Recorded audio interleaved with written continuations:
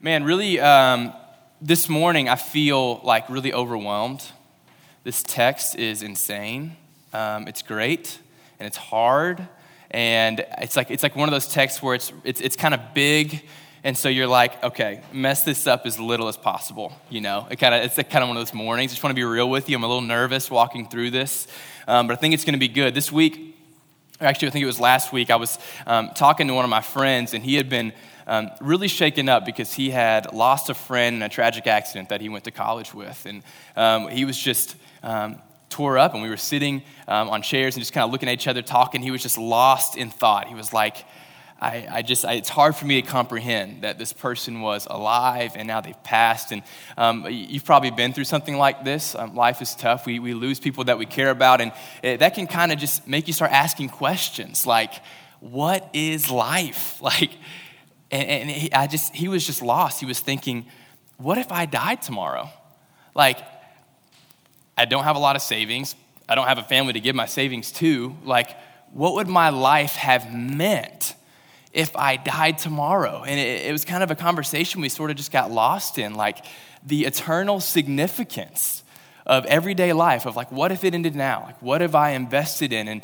And that same train of thought, as I was thinking through the eternal significance of like this life, I started thinking about my grandma. She was awesome. She had a really young soul. She was amazing. She had cancer for 11 years, and if you've probably had family members that have had cancer, and you know that it's just like up and down the entire time. There's surgeries and chemo treatments and all these things. And I remember my mom telling me a story about a few instances where my grandma would like get out of surgery or have a chemo treatment, and she'd be in the hospital room, and she was a Sunday school teacher. So a lot of times people that were in her class would come and visit her. And they were so used to pouring out to my grandma that they would show up in the room and do that. They would start pouring out like their lives, kind of what was going on, what they needed to flesh out, talk about. And my mom told me that she would get so aggravated. She was like, you're talking to a cancer patient. Like, you've come into her room after surgery and you're like pouring out your problems, and she just had surgery. Like, and she would ask my grandma, like, can we not have visitors anymore? And my grandma would always respond like, I want them here, right? And I say this because it just kind of reminds me of like the eternal perspective my grandma had. Like, her body was literally decaying. She was coming to the end of her life. And yet somehow she still had the eternal perspective of like, look, I'm leaving the earth, but these people are here now, and I want to invest in them. I want to see beyond like my current situation. And I didn't come here this morning to like talk about my friend who lost a friend, or my grandma, but these are the things that kind of came to my mind as I read this passage in Mark 9, because Jesus is going to really point us in this text, this tough text as we walk through, to the eternal significance of everyday life. He's really going to challenge us, and I think this is something really important as we think about, because it's so easy sort of to get caught up in the day-to-day and to forget like the big picture. And as I read this, I just kind of hear Jesus being like, hey, listen, I know it's Sunday morning. I know we always do this on Sundays, but listen. Like, what's going on right now? You are breathing, alive, really important, and it's beyond today. So it's really cool. It's really fun. It's really easy to walk through. You'll see this text. It's really, really light. So it's going to be in Mark 9, 42 through 50. Again, if you're using one of our Bibles, we're going to be on page what page is it? 706. That's what it is. So read with me, and then I'll pray, and we'll dig in. It says, if anyone, this is Jesus speaking to his disciples, if anyone causes one of these little ones, those who believe in me, to stumble, it would be better for them if a large millstone were hung around their neck and they were thrown into the sea. If your hand causes you to stumble, cut it off. It is better for you to enter life maimed than with 2 hands to go into hell, where the fire never goes out. And if your foot causes you to stumble, cut it off. It is better for you to enter life crippled than to have 2 feet and be thrown into hell. And if your eye causes you to stumble, pluck it out. It is better for you to enter the kingdom of God with 1 eye than to have 2 eyes and be thrown into hell, where the worms that eat them do not die and the fire is not quenched. Everyone will be salted with fire. Salt is good, but if it loses its saltiness, how can you make it salty again? Have salt among yourselves and be at peace with each other. Let's pray, and then we'll dig in. God, I pray for peace in this moment, for me as I speak, and for just all of us as we listen. God, just addressing the tension, tough words here. Jesus, I know you said them on purpose. I know you meant them. Help us to understand that. I remember reading a quote last night from Tim Keller. He was just, when things that Jesus says are kind of tough to hear, what we need to ask ourselves do we believe that Jesus raised from the dead? Because if Jesus raised from the dead, it's what he says is true. So Jesus, will you give us the faith and the courage where we lack, please, God, this morning, to trust you, to trust these tough words. God, may we find freedom in them and courage, and leave encouraged that we are in communion with the God of all, the Creator, that we have access to you, and we thank you for that freedom that we have in the cross and the empty tomb. Love you, God. Be with us as we journey through this. Amen.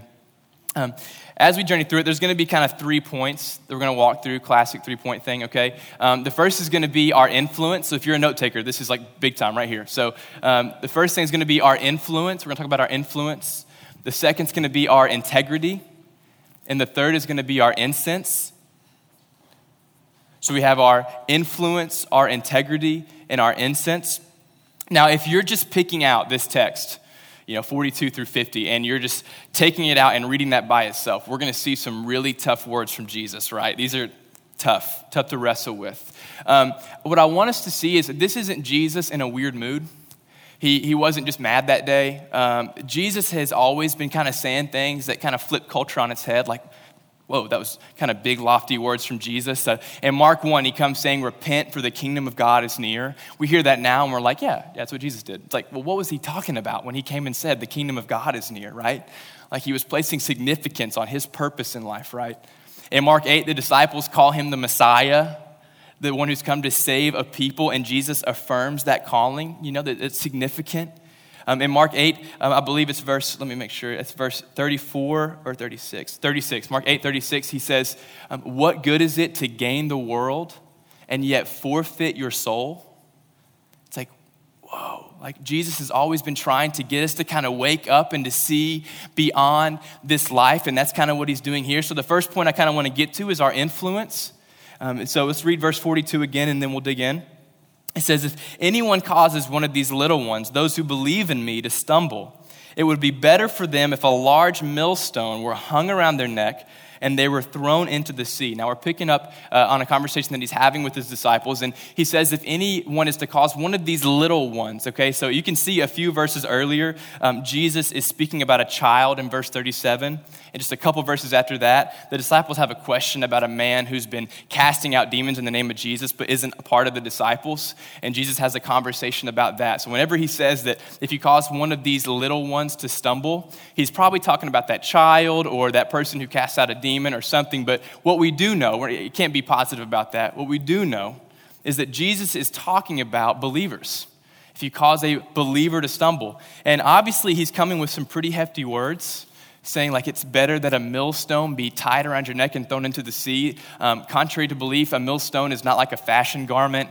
It's definitely not a flotation device. I found out it's used to do something, whatever millstones do. It does something with wheat and grain. I'm not sure. We can ask, does anyone know about millstones? No, me neither. So it's a big stone and it's used for grinding. And if it's around your neck and you're in the water, so Jesus is getting at something really heavy. Now, look, that is funny. It was a funny thought as I was thinking of it. But at the same time, I don't want to remove the seriousness here, okay? Like Jesus says this on purpose. He's having us see the gravity of the situation. He says, if you cause one of these little ones to stumble. Now, stumble may not be a word that you find yourself using very often. I don't either. I haven't used it probably in the past ever until I kind of came across this passage of scripture, okay? But to stumble, I want us to get a picture of what that means. In our path of following Jesus, whenever something gets in our way, just think about when you're in a race. If something is in your way, if you're on a path and it's in your way, you're either going to sidestep that thing, right? Or you're going to run over it and fall, right? And I mean, it's that simple. Like in our following of Jesus, when we are on the way to Jesus, if we trip over something prevents us from following after Jesus, that is us stumbling. Another word for that is sin. Like just to make it as simple as possible. So Jesus is saying, if we cause someone else, another believer, to stumble, it's better that a millstone be, we get the picture he gives us, okay? So it's really serious, okay? And this kind of reminded me of when I was younger. It really is crazy how when we're younger It doesn't take much to impact our lives, to almost change the trajectory. I'll give you some examples. One, when I was like 7 years old, I heard a revival preacher. His name was Brady Weldon. Do you guys know what revival preachers are? I'm Southern Baptist, or I was. I don't know what I am now. But anyway, so I was Southern Baptist. We had revival preachers, and there were these guys, and they typically had, the stereotype was they'd come and they'd be fiery and passionate and preach the gospel. And I heard a guy named Brady Weldon, and man, he preached just a beautiful passage about Jesus and him coming back and like claiming his people. And I remember as like a little kid, I was in the balcony, and I was just like, I want to do this. For the rest of my life, this man makes me want to care about God, and I want to do this. And here I am, like at 7 years old, that's what I've been wanting to do. And that little moment just changed my future, right? I'll tell you another one. I was in 5th grade and I was going to school in North Carolina, and my class was either headed to band class or leaving band class. I played percussion, or we were headed to recess or something. And I was running. For whatever reason in this memory, I'm running. And apparently I run with like really heavy feet. And I didn't know that until Josh Anderson, this other guy in 5th grade, you can look him up, I'm sure he's on Facebook. He commented about how I run really loud, and then he showed the class by giving an example of how I run. And he really laughed at me, and I'm pretty sure that in my head that all the kids laughed too. To this day, when I go for a jog, I am aware of how loud I am when I run. No lie. And I don't always go back to Josh Anderson, and I've forgiven him, like prayed for him, but I think about like if someone's far ahead of me and I'm running and they hear me coming, I'm doing it again. Like I'm running too loud, right? Now, my point is like things like that. Josh Anderson doesn't have a clue that he changed the trajectory of my jogging experience, but he did, right? My point is though, that as we grow up, it's crazy, right? When we're exposed to things, maybe you've experienced things like this. Maybe you remember like a fight your parents had and you were like, man, that really shook me up. Or maybe you fell off a tree and now you are deathly scared of heights. Right? Maybe you watched an episode of ER and were like, I want to be a doctor. Like maybe you had some small moments in your life that completely changed the trajectory of your future. And obviously these are earthly examples, but as Jesus is talking to his disciples, he's warning them. He's like, hey, be careful. Like with your brothers and sisters in the faith, for those who believe, like be careful what you say. Be careful how you treat them. Like don't cause them to stumble in their pursuit of me. Now, I know this can be kind of vague, and I kind of struggle with, well, what does it look like for me to put into action not causing someone to stumble, right? How do I put into action not doing something? And so I kind of took it a step further. It's like, what are we doing to encourage our brothers and sisters in faith? I think about every Sunday we come here, and here we are. Like, look around. There's just people here with some sort of common understanding that we are here to pursue God on a deeper level, right? It's like, what are we doing in our lives to connect with our brothers and sisters in the faith and encourage them? It's like, I don't know what that means. Maybe for you it means getting coffee with somebody once a week and simply pouring into them, encourage them. Maybe it means in your friend group simply asking, how are you doing? Like spiritually, where are you at? Having like some real talk, like where are you at? How can I encourage you? How can I pray for you? So that's kind of the place I wanted to leave with our influence. Jesus is pointing out the significance of the influence we have on other followers of Jesus. And I just took it a step further to say, like, what are we doing to encourage the brothers and sisters in the faith? What power we have that we gather every week with friends and family and live in the city of Nashville with neighborhoods just waiting to hear the gospel. And we get to lock arms and do that together.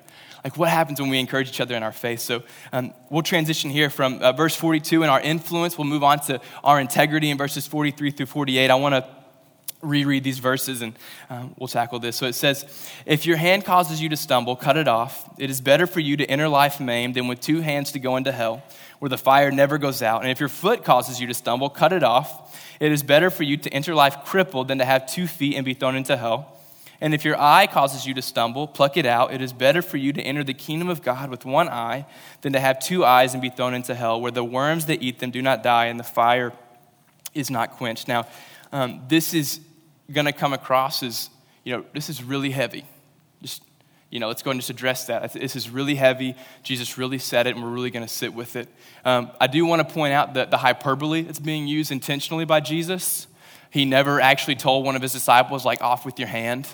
That wouldn't be effective in advancing the kingdom, like might get an infection, might die. Like not a good idea, right? Jesus is not saying like literally like cut off limbs that they're getting in your way. But what Jesus is saying is, hey, this is so important. Like, if you follow me, I want you to follow me. That's the Jesus we serve. And it can be so easy to kind of, let's tuck these verses away and just remember that God so loved the world.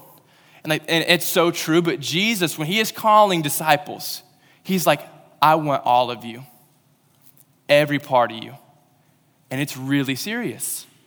When something gets in the way, like, that needs to be removed, right? And it can be hard where we live in a culture where sort of the theme is acquire wealth, maybe not be rich, but, be able to sustain your living, have a family, probably save some retirement because that's smart for your kids, right? Be happy and die. Like, that's it, right? And even us as Christians, we can kind of get stuck on the religious side of Christianity. It's like attend a gathering, like give, acquire some wealth, give to your kids, be happy, and die. Like, right? Because we live in a culture that kind of focuses right here, right now. This is it. This life, this is it. And Jesus is like, no, there's more. Like, there's more to this life. There's eternal significance in everything we do. And so if you're choosing to follow me, I need all of you. That's why in Mark 8:34, he says, anyone who follows me must deny themselves and pick up their cross.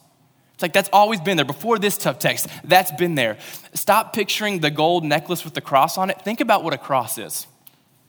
Like, just real talk. When he says, pick up your cross and follow me, leave the metaphor behind. What is Jesus saying? Give me your everything. And this can be really, really hard. I was at the Verizon store the other day getting an upgrade on a phone, and I was sitting down waiting to meet with someone, and I saw a sign, and it was above all the tablets, and it said, more everything. Done. That was it. The sign said, more everything. And I was like, oh my gosh. One, I feel terrible because I'm getting an iPhone now, and this sign reminds me of who I am and where I live. It was like the most American thing I've ever seen, but it just reminded me of the culture we're in. More everything. You.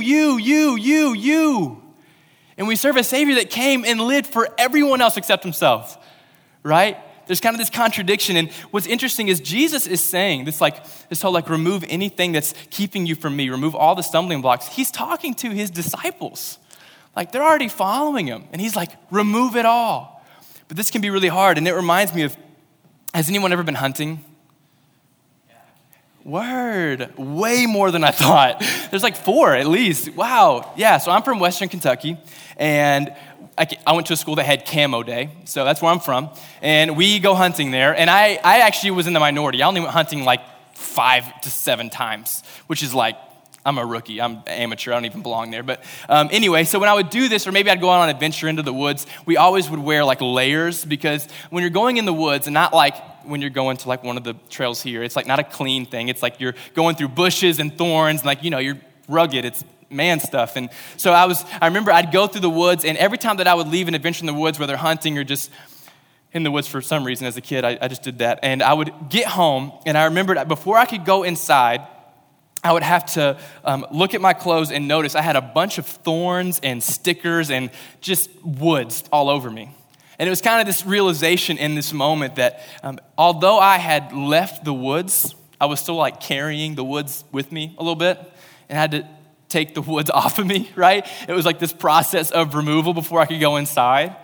And I see this talk happening with the disciples, and it's kind of the same thing. It's like, hey man, if you're following Jesus, like, he's got you.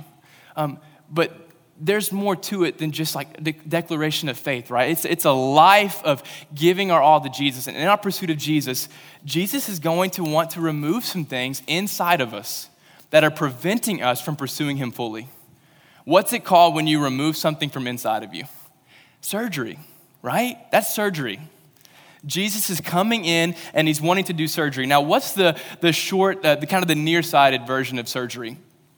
You're gonna cut me open, take something out of me, stitch me up. That sucks. I don't want that. That's only gonna hurt me. Like, have you ever heard anyone that was like, I'm having surgery this week? Seriously. Oh yeah, chest, cutting open. Like, no, of course not. Like, obviously surgery serves great purposes, but like no one's ever excited about the procedure itself. Why? Because it's hard, it hurts. Like, you're cutting me open, and that's kind of the tension I feel here. It's like, but Jesus, I love my things. Like, seriously.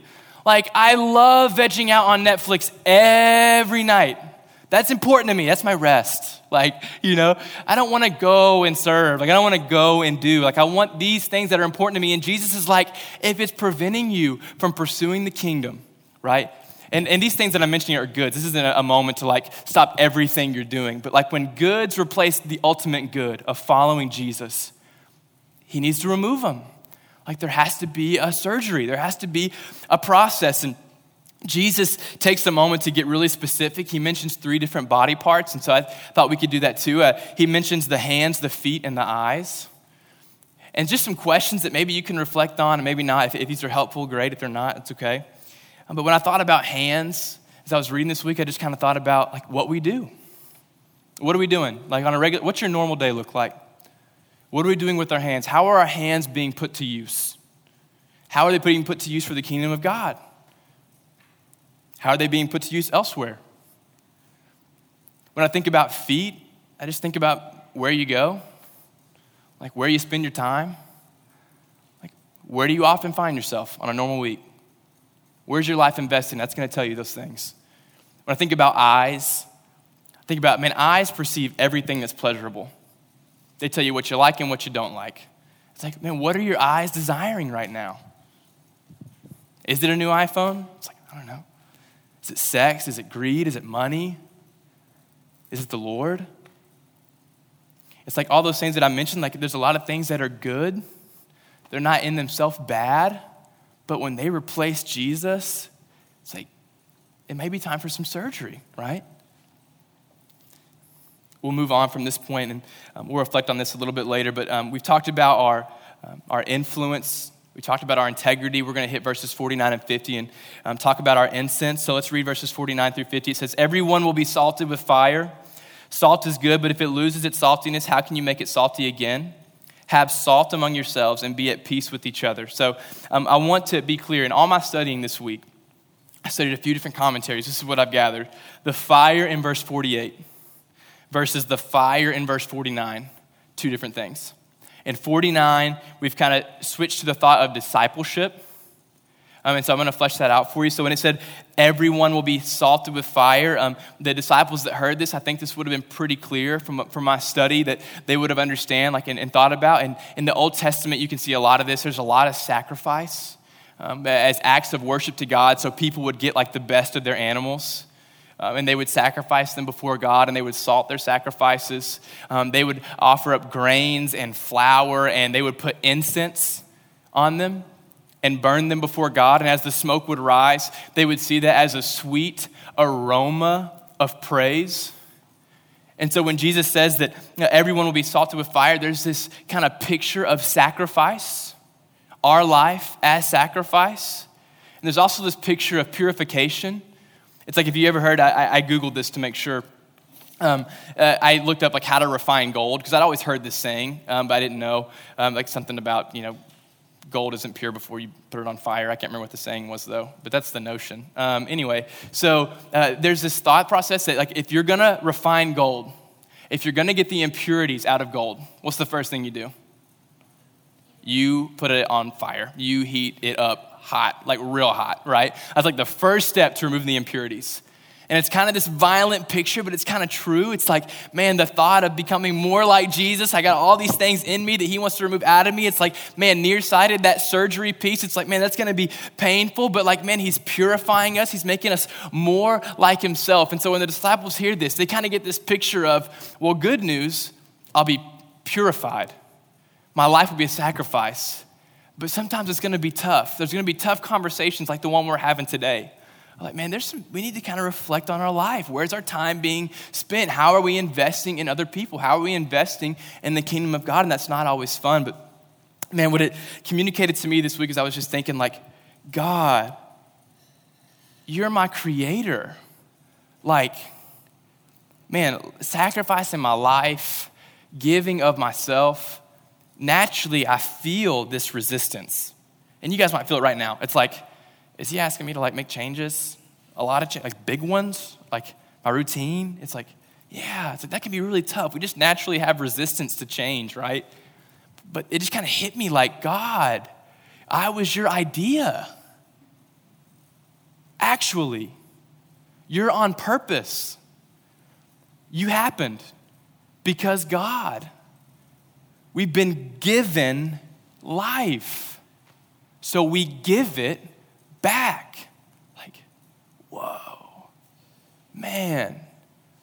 And another thought that really captivated me was, man, Jesus isn't some coach on the sideline, like barking at his players, giving them commands. Jesus came to earth and sacrificed his life. It's already been done. Like, what's being asked of us has already been done on our behalf. Jesus came and sacrificed his life for us. And then we, in return, offer our life as sacrifice. May it be a sweet aroma of praise. May the incense of our lives be a sweet aroma of praise to God.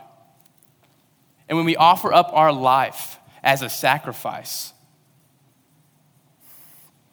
sorry, I just lost my train of thought. When we offer up our life as a sacrifice, we know that Jesus has promised us life abundantly. Like, we're not giving up to death. We're giving in to new life, right? And if all these thoughts of like, man, giving up things, like that can feel really exhausting and you can feel really unable. It's like, there's like some bad news, good news here. The bad news is you really are unable. The good news is Jesus is completely able and has promised his Spirit to help us along the way and to empower us. That is a promise of Jesus. So if you're here feeling overwhelmed, it's like, that's okay. Like, you can't do it. You don't have it. You don't have it in you. You can't muster up enough strength. Jesus does. And he's promised us his Spirit. So I want to kind of wrap up with some questions for this week, and then we'll have some questions for communion. The first question that I want to do is just kind of addressing the people who may not follow Jesus yet. If that's you, it's totally cool. We want you here. I want you to feel free to be wherever you're at on your spiritual journey here. But I just had some questions for you that I want you to wrestle with this week. First is, where's your life headed? Like in life, where are you headed? Where are you going? Where's your path taking you? And why is it headed there? It's like real simple time of reflection. Where's my life headed? And why? Why is it headed there? Maybe as you think about this, you'll start to see the significance of the life of Jesus. And secondly, for this week, for followers of Jesus, I wanted to ask you guys some questions as well. Two-part, it's where's your life headed? And why is it headed there? Sometimes those simple questions are going to really lead to some really awesome reflection. It's like something else I thought of was ask yourself, what's my normal day look like? Because your normal day is mostly who you are. Your routine is who you are. Just ask yourself, what does my day look like? What's my routine? Where does that mean my life's headed? Why is it headed there? Those are kind of big picture questions, and honestly, they're pretty personal. So it's like if you want to reflect on those during the week, but I do have some questions for communion. So every week we gather around this table. If you've never been here before, you see bread and juice, and we reflect on the sacrifice that Jesus made, the bread representing his body, the juice representing the blood that was shed. And we often ask questions, and we want this to be a comfortable spot. So if like you're like, I don't know about sharing my heart, I don't know about talking to strangers, that I don't know about stuff about my life, totally cool, get it. If you need to just kind of sit there and listen and nod, awesome. It's not awkward. Feel comfortable to do that. Okay, but here's some questions if you do want to discuss with the people at your table. The first question I have is, what are you doing regularly to invest in Jesus and following after Jesus? And this is real simple. Just like answer it simply. Don't try to think too hard. Like, what are you doing regularly to invest in following Jesus?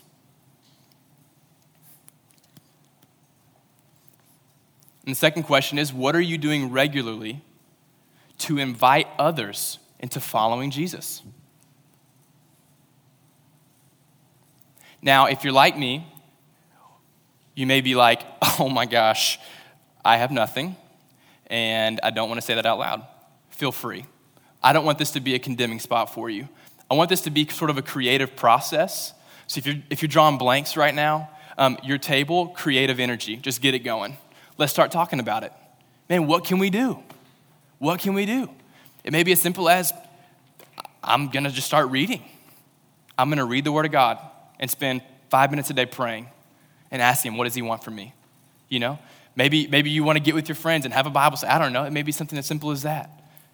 Maybe you're like, man, I need to be serving. I'm not going out and inviting people into the kingdom.